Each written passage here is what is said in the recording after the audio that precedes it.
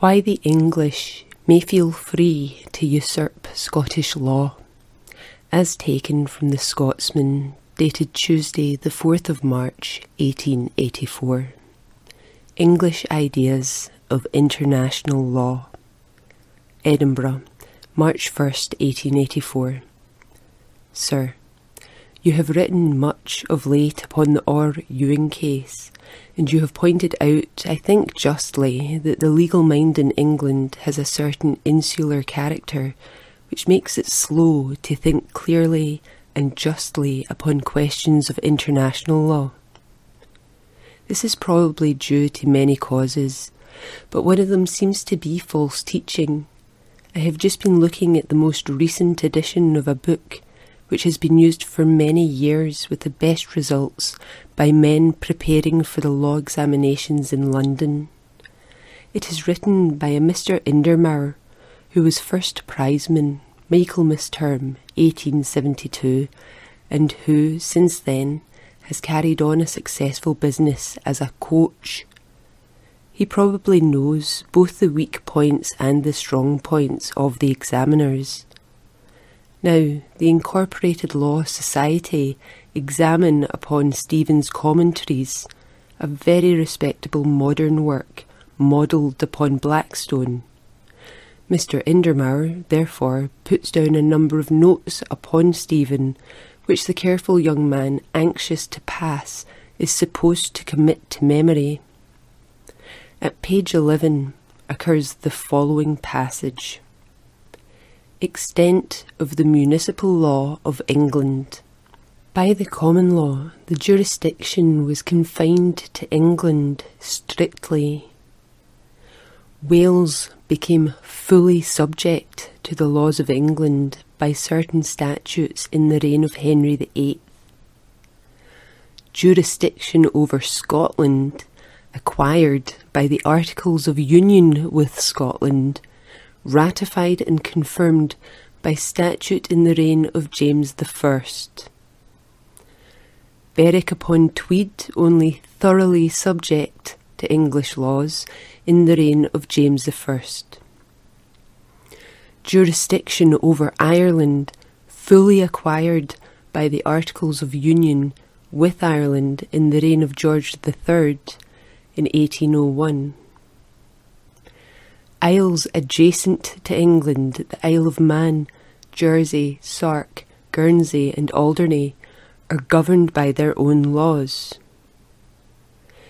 This, then, is the doctrine which, if you do not believe, without doubt you shall be spun at the intermediate or final examination.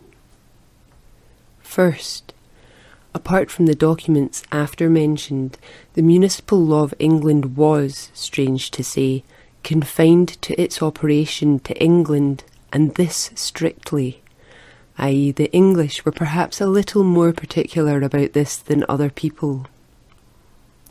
Second, Wales, having been conquered by force of arms in the 13th century, became subject to English law by virtue of a statute of the English Parliament in the 16th century. So far good, but the coach forgets to mention a little clause in the Statute 27, Henry VIII, Chapter 26, which provides that the laws of England and no other shall be used in Wales. Third, Scotland, not having been conquered by force of arms, became subject to English law by a treaty which, it seems, received its binding effect from a statute of the English Parliament. It is surprising that, if the common law of England is so modest as the first position asserts, a purely English statute should have this extraordinary effect upon the provisions of a treaty with an independent state. But the coach forgets to mention the 19th article of the Treaty of Union, which provides exactly the opposite and preserves for Scotland both her native laws and the jurisdiction of her courts. And, accordingly, the learned Mr. Justice Blackstone says, the municipal or common laws of England are, generally speaking, of no force or validity in Scotland. In the note appended to this passage by Mr. Hargrave, in his edition of Blackstone in 1844, will be found this observation. By 2 and 3 William IV, Chapter 33, amended by 4 and 5 William IV, Chapter 82, the service of process issuing from the High Court of Chancery is extended to every part of the United Kingdom.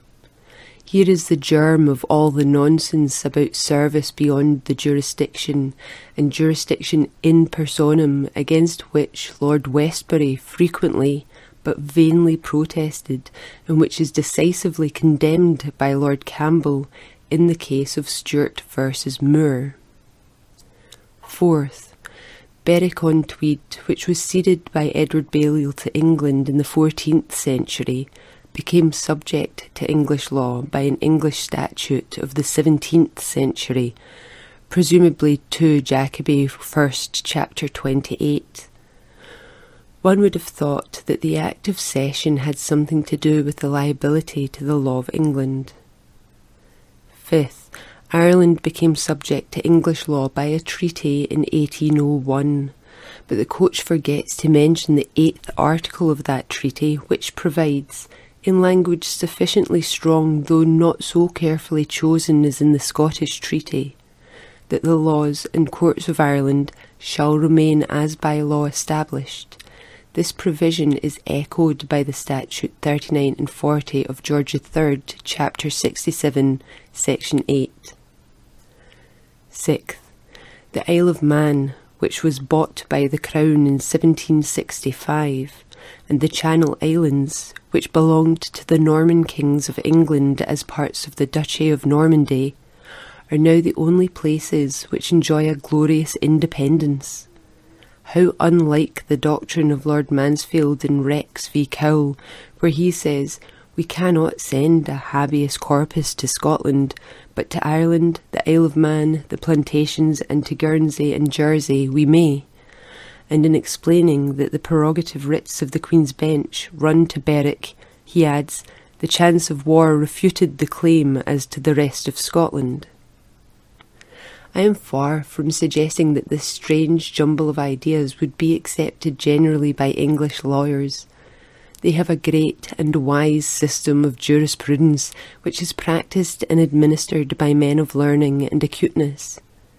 When the issues involved in the Orr-Ewing case are fairly placed before the English mind, I do not doubt that the fairness and common sense of Englishmen will yield a hearty acquiescence to the clear and simple principles of international law which have been stated by the Scottish judges.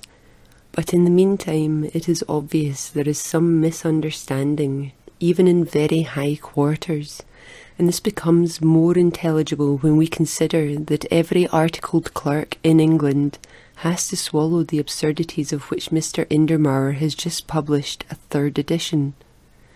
As the coach says in his introduction, I have no hesitation in saying that a student can now want nothing for his intermediate beyond the textbook and this guide. Nothing like leather. I am, etc., suum cinque.